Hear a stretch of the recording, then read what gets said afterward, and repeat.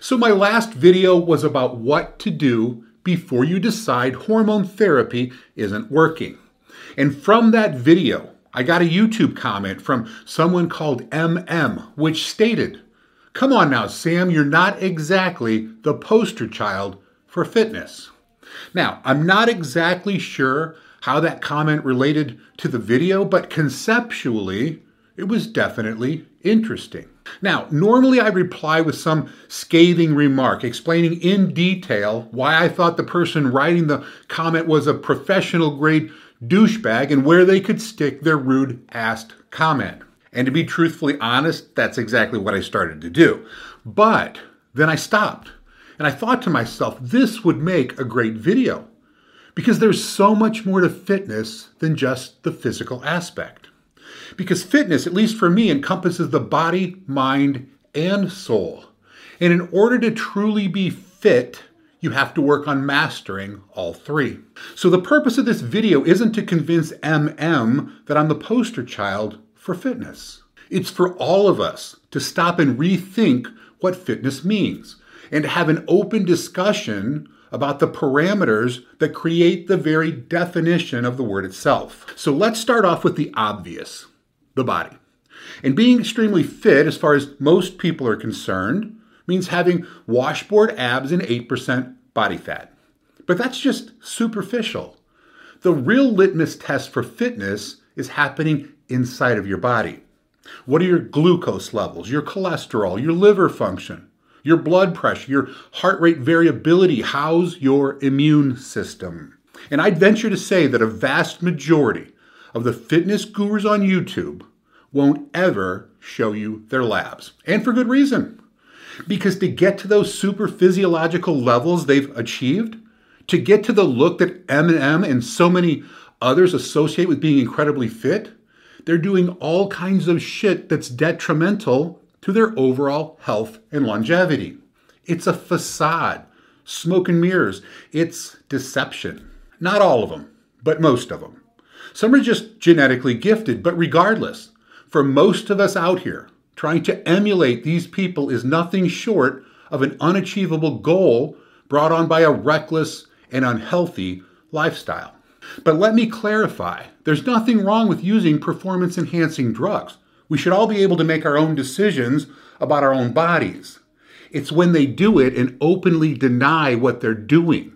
That's when it crosses the line into unethical behavior. Does that mean you shouldn't strive to be your best? Of course not. Eat well, train hard, and sleep often.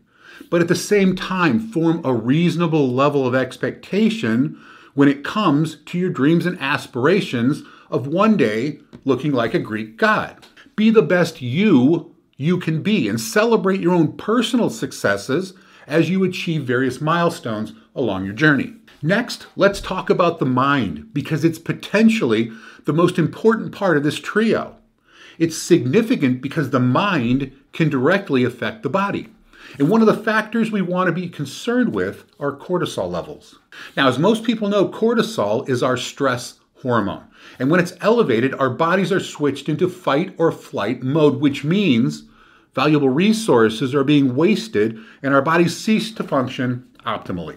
In fact, if your cortisol levels remain elevated for long periods of time, it can drastically decrease the number of days you're fortunate enough to live on this planet. So, what is it we worry about? What raises our cortisol levels? Number one, in my opinion, is money. Talking to the men out there, it's our responsibility to take care of our families. And if we can't do that properly, it's extremely stressful. It's embarrassing. It's emasculating. It raises cortisol levels and causes anxiety and stress. Now, this doesn't mean you have to be rich. It simply means you can't let yourself get into a situation where you spend more than you make. No exceptions. You need to spend more? Then change your life and make more. Number two is the relationship with your significant other. If that's less than desirable, it's going to cause stress. Work on your relationship every day. Treat your partner as your equal. Talk to each other, respect each other, trust each other, and strive to make both of you collectively far stronger than either one of you could have been independently. And if you can't do this, then it's time to get a different partner. Life is far too short to spend in a state of distrust and depression.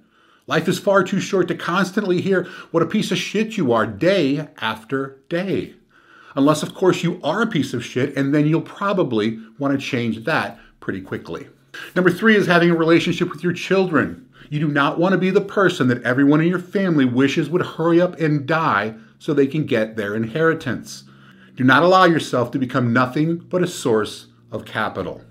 Spend time with your family and take an interest in what makes them happy or sad. Be the inspiration that raises the bar for everyone that relies upon you for their survival. And lastly, there's the soul. And the most important part of this, without getting religious, is self-confidence. If you don't like yourself, you can't expect others to like you either. You have to possess an inner peace. You have to wholeheartedly believe you're a good person. Now, nobody's perfect, and we all make mistakes, but when you do, fix the problem quickly, and don't repeat the behavior that caused it. Speak your mind. Nobody's going to like everything you say, but they'll respect it if you consistently tell the truth. And that's just being true to yourself. Never compromise on your principles, even if it's not in your best interest to do so. Stand your ground and don't worry if others disagree. And find your passion. I can't imagine waking up in the morning and not having 100 different ideas spinning around in my head. New ways to improve my life, my relationship, my business, and I can't wait to wake up and process them all. From the time I open my eyes, I'm looking forward to making my life just a little bit better than it was yesterday. And wake up early. I get up around 4:30 a.m. every day. And that way I get to spend at least 2 hours with absolutely no interruptions.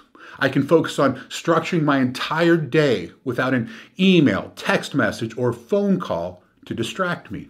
Nobody wealthy wakes up at 8 a.m. Nobody. And of course, the list could go on. But my point in all of this, the conversation I'd have with MM if we met for a beer someday, is that true fitness means so much more than aesthetics. And while I'm clearly not the poster child for all things fit, I am humbled and thankful every day for the blessings I've been given. And I'm proud of most of the decisions I've made. I'm confident in who I am, who I've chosen to stand by my side, and in my ability to ensure nobody that relies on me will ever need something that I can't provide. So there you go. That's what being fit means to me. And for the record, without sounding like a complete asshole, I feel like I'm making life my bitch. And I sincerely hope you're doing the same. So for the rest of you, always remember, you are never too old to live like a Viking. Until next time, peace out.